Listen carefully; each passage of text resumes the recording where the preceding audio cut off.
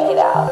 Hello, I'm Alex Sloan, these days describing myself perhaps to be challenged as Canberra's happiest retiree. I'm about to talk to the fabulous Heidi Yates, who is the current Commissioner for Victims of Crime as part of the Human Rights Commission. We're having this conversation with the wider aim of letting our community, including LGBTIQ people, know how to access this service.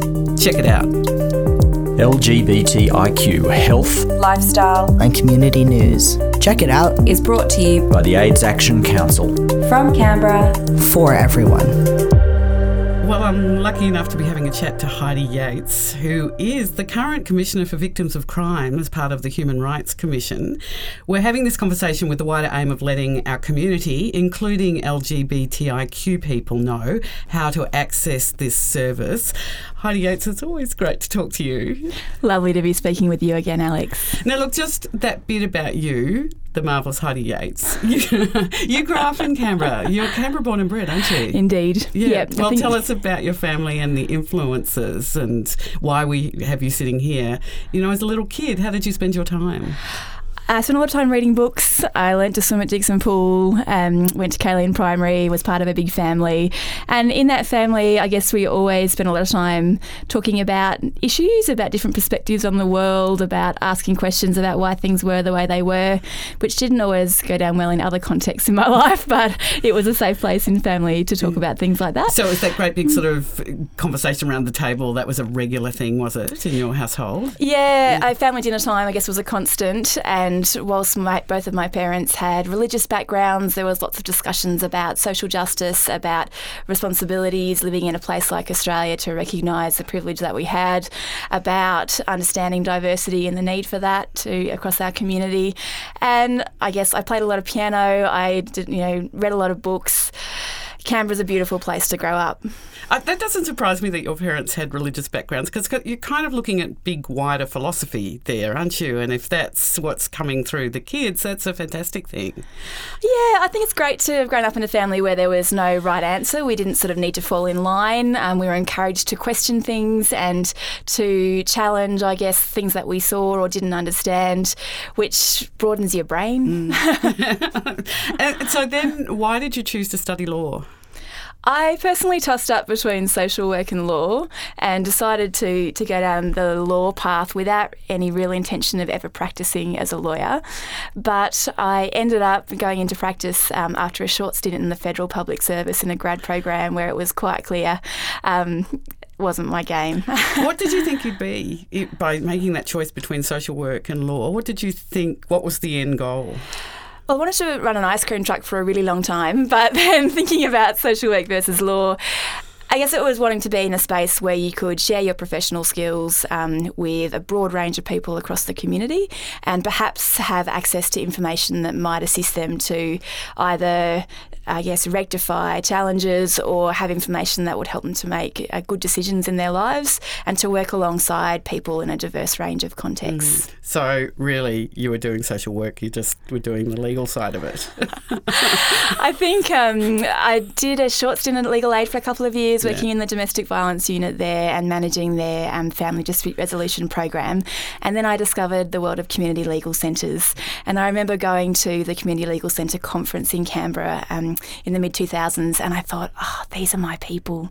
You know, they're fierce advocates for social justice for clients in a broad range of difficult circumstances. They were doing incredible work on a shoestring. We were all a bit strangely dressed and all very outspoken. And after that, I spent 8 years working in the community legal sector here in the ACT, which was an incredible experience. I'll just back up for a minute. Ice cream truck? Yeah. I'm really excited about Messina coming to Canberra, Alex. Well, as long as we keep supporting the Canberra-based. Absolutely. Frugi are amazing, and I would say we absolutely need to share our attentions. Check it out. That moment when you said you walked in and you went, these are my people, I just want to explore that a little bit more, because those people are working in some of the hardest areas of life, aren't they? They are, and they're doing it at the expense of much more stable work, better paid work, other professional options that await them. So the community legal sector is full of a really diverse crowd, many of whom sort of swing in and out of that work over time. But fundamentally, people work in community legal centres because they want to work alongside people who need assistance and support in lots of different ways. And they do that in really flexible, community-informed ways. They're not strung by the bureaucracy of bigger government organisations. They take the funding they can get, they apply that at the front line, they build the working relationships with pro bono and other contributors who make that resource pot bigger so they can share it out in more creative ways. But it is an incredible sector because of what it achieves on a shoestring. We have that overused word of heroes in our community, and it usually gets applied to sporting people. But, you know, we know that the word's a cliche, but these are really fantastic people in our community, aren't they? Look, they really are. And I think about Genevieve Bolton, who heads up Canberra Community Law here, Carol Bender, headed up the Women's Legal Centre for a really long time. These people who have made significant impacts on my life in terms of, I guess, working in a way that I see as creating some of the biggest impacts for the people who need the assistance most. Tell us about some of those impacts. I think watching Carol Bender work at the Women's Legal Centre was incredible, and Rosemary Budavari before her.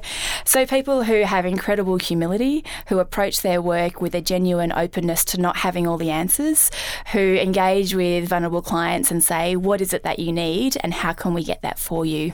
So their first answer is always, how can we make that work, rather than our system doesn't quite account for that or computer says no. So that really client-centred focus, and then the creativity that comes with trying to respond to diverse client needs in a limited resource environment. So all of the hundreds of volunteers that both of those people got into a centre like the Women's Legal Centre, applying for grants left, right and centre, trying to get corporate supporters on board, doing whatever they could to get more solicitor or social work hours with clients on the front line. Heidi Yates, is there any... And I don't want you to obviously identify anyone, but are there any stories that are kind of standouts for what really drives you and keeps you going? I feel very privileged to have, I guess, shared in so many people's journeys or parts of journeys over the years. And in particular, I think of some of the women I've worked with who've experienced sexual assault and childhood sexual abuse. And I remember meeting with two sisters on one occasion who came in dressed in their business attire. They'd come in from work. And over the couple of hours I spent with them, they were disclosing the most horrendous history of their family. And you could just see them being able to recount incident after incident. And at the end of that 2 hours, they thanked me for my time. And we'd made a plan about going forward around a Victims of Crime Financial Assistance Scheme application. And then off they went back into their lives as parents and employees and community members and P&C members. And it was just a reminder to me that people carry extraordinary trauma. At some point in time in their life, they might be at a place where they want to talk about that and seek help or seek legal advice. But we can't possibly understand the weight that so many Canberrans carry. And I guess in terms of today's conversation, the particular discrimination and violence and hardship that some members of the LGBTIQ plus communities carry. And yet when you meet them in a place of work or in a social setting or otherwise, you would never know what that burden is. Can we talk about some of those issues of discrimination that are really intractable at the moment and you'd really like to see overcome? Oh, where to start, Alex? I think we're fortunate in the ACT to be in a jurisdiction where at least government has been behind significant law reform to try and better recognise people for who they are before the law, particularly transgender, gender diverse and intersex community members.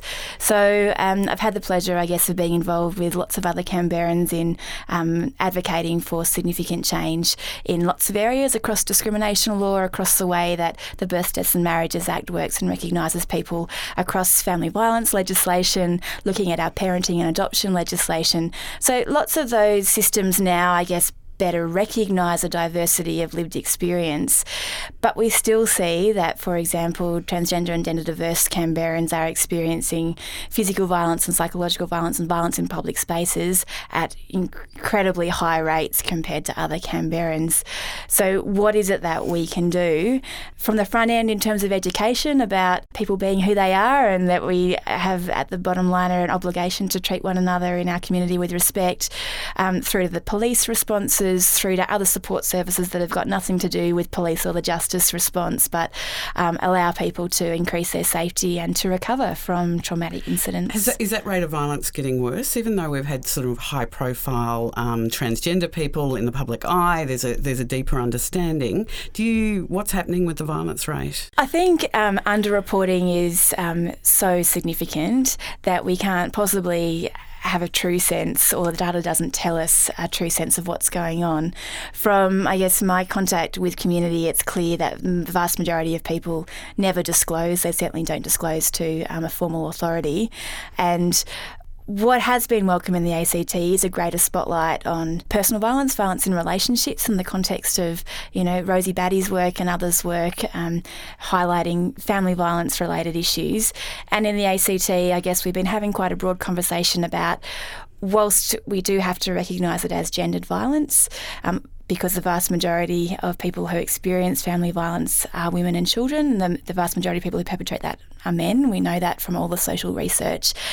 Regardless of that, we know that people of all genders use violence and people of all genders experience violence, and it's incredibly important in the LGBTIQ communities that people know that they can seek help and to recognise violence for what it is. Check it out. When Rosie Batty was named as Australian of the Year and I was still working for the public broadcaster, I remember a couple of people going, it's tokenism, it won't make any difference, nothing will change. What's your response to that now, a few years down the track, and the incredible advocacy that Rosie did in that space when she was still basically grieving and in shock about the death of her son? Yeah, I don't think any of us can possibly imagine how she managed to pick herself up and, I guess, take such a national stand, which led to significant government investment in frontline services, in law reform, in public education campaigns, and here in the ACT we've certainly seen significant investment by government in the issues. I know colleagues who've been in the sector for decades have often felt like they were talking to a brick wall, but all of a sudden government is listening to issues around safety, looking at the fact that we need more than just a legal and criminal justice response around safety, and looking at particularly how family violence can look, for example, in LGBTI communities where threats around being outed or about making you socially isolated where you may already be quite isolated, people taking other people's meds or threatening to out them at work or to family, that kind of psychological relationship violence is really serious and not often recognised. Was part of that, if there is a great recognition in the community, was part of Rosie's response the very day after that Luke had been so terribly murdered, that she actually asked us for understanding in terms of what had happened rather than anger and retribution? Was it a kind of a flip in all of our brains about we've just not been dealing with this in the correct way, we need to look at it differently? I think she had a big impact on lots of people, and the fact that she was able to talk so soon after the incident really got people's attention. And so often I think advocates in the feminist movements over many decades have kind of been shoved aside as radical feminists, or you're just from the women's sector, or you're still banging on about that. But it was hard to shut Rosie down. She was speaking, she just lost her son, and she was somehow able to say we need to change the systems in addition to dealing with her own personal grief. And I think particularly to the decision makers, the politicians, somehow that message got through in new ways. Heidi, you advocated for landmark human rights legislation that removed the requirement for persons to undergo intrusive surgery in order to change their legal sex. Why did you push so hard for this? Firstly, I'd recognise that there have been decades of activism by incredible community members here in the ACT.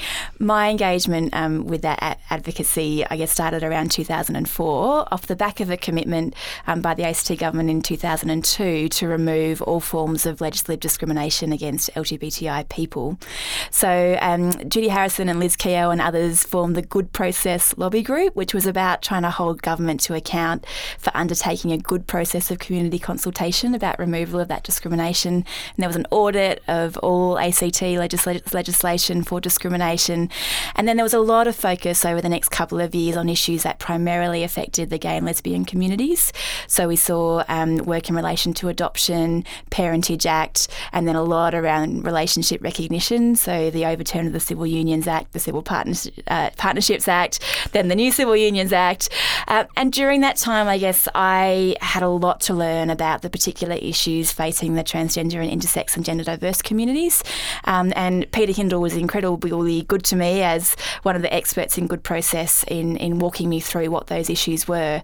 So I guess I started to get a sense of just how detrimental the existing laws were, from unnecessary surgery on intersex infants right through to the fact that people were being required to undertake unnecessary, invasive, expensive surgery before they could be recognised as who they were before the law. So I worked alongside many others on, I guess, a decade-long campaign where we used lots of different tactics to try and raise this issue with government. So every time they asked us about marriage and civil unions, we'd put in a submission about identity recognition and other issues affecting the trans and intersex communities.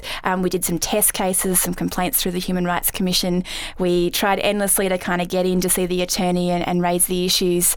And it wasn't sort of until, I guess, the early 2010s that we finally started getting some traction. One of the things we managed was to lobby the attorney to refer these issues to the ACT Law Reform Advisory Council. And I was fortunate to have just been appointed a member of that council. They then did some great community-based consultation, which resulted in the Beyond the Binary report that had a number of really clear recommendations for legislative change. We then put sort of back on the advocacy hat and lobbied for implementation of that report, which resulted in some legislation that was tabled in 2013.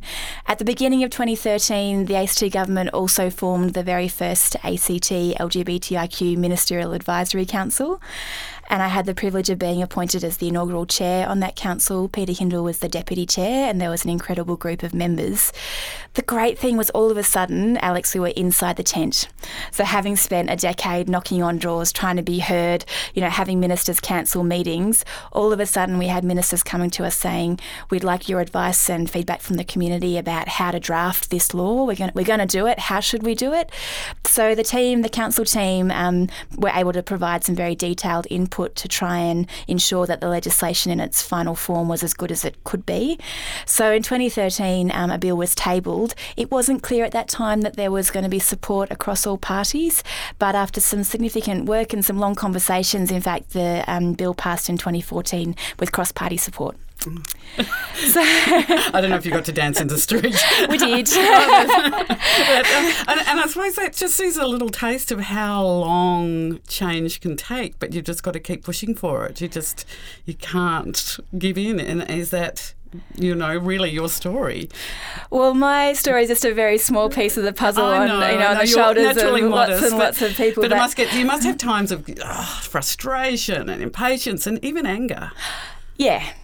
You'd have those moments where you'd walk out of the attorney's office and think, all right, let's just go and have a beer and not talk about it for a couple of hours. And I'd say, Peter Hindle and I were often in those meetings together, and we'd say, I'll call you next week and we'll make a new plan. Or we'd go back to the lobby group and say, all right, we're just going to leave it for a couple of weeks and then we'll come up with a new plan. So in a place like the ACT, though, at least my experience is you have much more ready access to the people who have the power to change things than you do in bigger jurisdictions. And at various times, the ACT government has been prepared to pass landmark legislation like the Human Rights Act, but the 2014 changes were about, as you mentioned, removing that surgical requirement to move between different boxes around having your legal sex recognised, but also creating a third option for people who don't identify in the binary boxes of male or female. there's still some really important work to be done around that. So 2 things I would flag are the naming of that third box. So at the moment, there's quite an awkward naming of that box as intersex/indeterminate/unspecified. That was a particular political decision because it was a phrase used by the Commonwealth, but we need to come back to that to make sure it better reflects words that are recognised in community. The other thing that we're currently working on with government relates to the number of young people who want to change their legal sex and their legal name, who are under 18 and don't have the support of both parents to do those things. We recognise that young trans and gender diverse and intersex young people can face particular challenges, have poor mental health, where they aren't supported by their families and have to seek that support from elsewhere. Fundamentally, a lot of young people are very clear about who they are and how they want to be recognised. And I say that if they have the decision-making ability to understand what it means to change their name and sex, they should have an independent right to apply to do that. But at the moment, they have to wait till they're 18. They do. And what we saw in terms of the statistics after the 2014 laws went through was that almost half of the people who changed their legal sex did so at 18, which suggests they were waiting until they could do so without needing parental support. So there needs to be a pathway here in the ACT where if a young person doesn't have support of any of their parents, or perhaps has a really supportive dad but mum's not on board, or other way around, that there's a pathway for them to change their legal sex and their name. Check it out. You made a comment before about the ACT. I mean, we're often laughed at, oh, you're just a sort of little tiny council, it's a joke. But, you know, you made a great point there, that you have access to those decision makers, those lawmakers. So you think the system is quite good here? I think it is. I think that as a small jurisdiction, the ACT government is held accountable by community. They really value, from my experience, I guess, over the past decade, hearing from grassroots organisations like the AIDS Action Council, who are in touch with a broader range of people across the community. They want to hear from you. They want to hear what changes need to be made. And I do think it's possible for us to be groundbreaking in the way that the law operates, and to try new things which other people can then point at and say, look, sky hasn't fallen in, and let's build on that experience and move forward. So it's that challenge of a federal system, right? The challenge of having, you know, birth certificates regulated in every state and territory in different ways, but also the benefit of being able to create change in a small jurisdiction like the ACT, and for that to be an example of what works or doesn't work, might I say. We don't always get it right, and how that change might happen over a graduated period of time, to the point where the federal government just can't ignore it. And we look towards consistent federal law, or consistent law across states and territories. In 2017, the work on the human rights legislation was recognised by Trailblazing Women and the Law, and you're also a finalist in the 2011 Young Australian of the Year Awards. What does that kind of recognition mean for you? You're a very modest person, Heidi, but in the end, though, it is recognition of the kind of work that you're doing. So do you take that? Is it nice to see that kind of work recognised? I guess what I'd say is none of this stuff is about a particular person. So I find it quite difficult when you're given a personal accolade, which is really a reflection of many decades of work by many people, and it just happened to be, for example, that my contribution was at a particular point in time where government were ready to change. So I guess I see those opportunities as ones to speak more broadly about the kinds of issues that I've worked on and worked alongside others with. For example, you know, people will say, oh, you know, I saw your name on X, and you say, yeah, we're doing some work around these issues in community. Can I talk to you a bit about that? So it is a lovely opportunity to speak about issues that someone might not be familiar with, but is more open to under the guise of one of those kind of awards. Because you work at the front line, and you've chosen to work at this sort of front line in one of the toughest areas of law. It's no wonder that in your downtime, it's the love of your immediate family and baking bread, not ice cream, but bread. Heidi. Why bread? Really good question, Alex. So I was born and bred in Canberra, and then finally, after I had a few years overseas and things, but we moved out to Gundaroo, New South Wales on a whim about 5 years ago. Prior to that, we'd had the God's Cafes with our business partners at the ANU and some incredible organic farmers out at All Sun Farm just outside of Gundaroo who supplied all of our fruit and veg. So we used to go out and visit them a lot, and then it sort of occurred to us that actually some of the best times were around their fire with their dog on our lap eating whatever they'd pulled out of the garden, and that it would be nice to live in a way that was closer to being outside, growing our own stuff. So we moved out there on a bit of a whim, and shortly thereafter, some very generous friends had a hand-built wood-fired bread oven that they no longer required. So on Christmas Eve, we hired a 10-tonne crane, and with the help of our neighbour, the incredible Robin, lifted that oven into Gundaroo, into our garage. And of course, my partner Mary Beth thought it was a sign that she was meant to be a bread baker. So chef by trade, but all of a sudden, she decided to learn to make bread, and a year later we opened Tin Shed Bread. Not following the star, but the crane. It's arrived.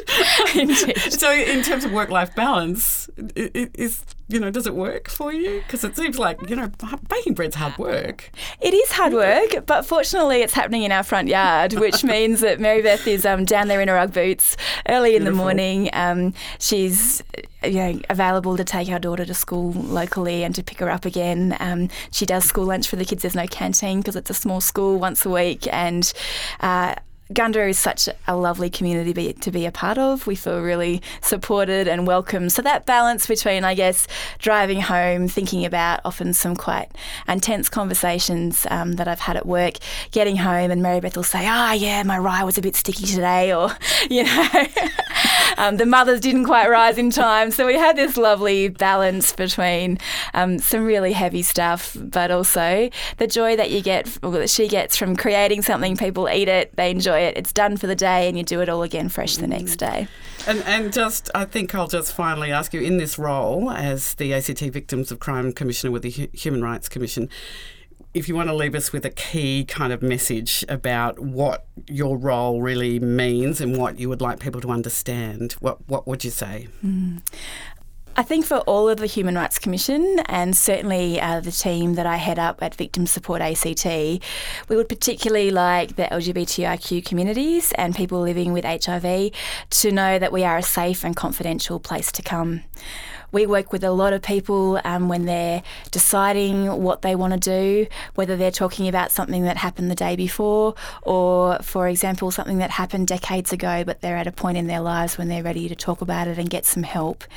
If people have experienced harassment, if they've experienced psychological or physical or economic abuse, if they're just deciding whether or not to talk to someone, deciding whether to report to police, if they've had a bad experience with police or the criminal justice system, there are a lot of things that we can offer you to choose from that might in some way aid your recovery, or it may be that we can gather the information that you need from police, from prosecutors, from corrections that might help you to make good decisions about your own safety. So we are able to offer people things like free counselling, including through the counsellors at Westland Counselling here at the AIDS Action Council. We also run the Victims of Crime Financial Assistance Scheme, which in some cases where someone's experienced a violent offence and has an injury and needs, for example, immediate help relocating or changing the locks or getting emergency dental treatment, we can help with some of those things. And the other thing we can do is provide court support. So if people are at court, not necessarily giving evidence in the criminal matter, they might be seeking a protection order, they might be in the ACT Civil and Administrative Tribunal about debt that was linked to an experience of crime, which meant they didn't pay their bills for a time or their rent, we can provide court support and assistance in accessing legal advice at that point in time as well. We also have an Aboriginal liaison officer who does a lot of outreach work across community. We recognise that an agency like ours isn't always the easiest place to cold call, so we're also really keen to know, for people to know that we can come out and see them. We can come and see them somewhere like the AIDS Action Council here. We can meet them at a local library. We can see them at a health centre. Centre. We want to know how it is that we can support people where they're at and how we can make the government-funded services that we're responsible for work for people in terms of practical help to improve their safety or help them to recover from, like I said, crime that might have been very recent or might have been decades ago. You're just working in, I think it's Hugh McKay, the writer, who's actually come to live here in Canberra with us, who wrote that fantastic book that says really fundamental human desire is to be taken seriously, to be listened to. That's exactly what you're doing, and when it comes to crime, you're there to help. Well, so many victims feel like the criminal justice system doesn't ever give them a voice. You know, they feel like cannon fodder, giving evidence in a proceeding that is primarily about the offender, not about them. And part of my role as Commissioner is to make sure that the criminal justice process is responsive to the needs of victims.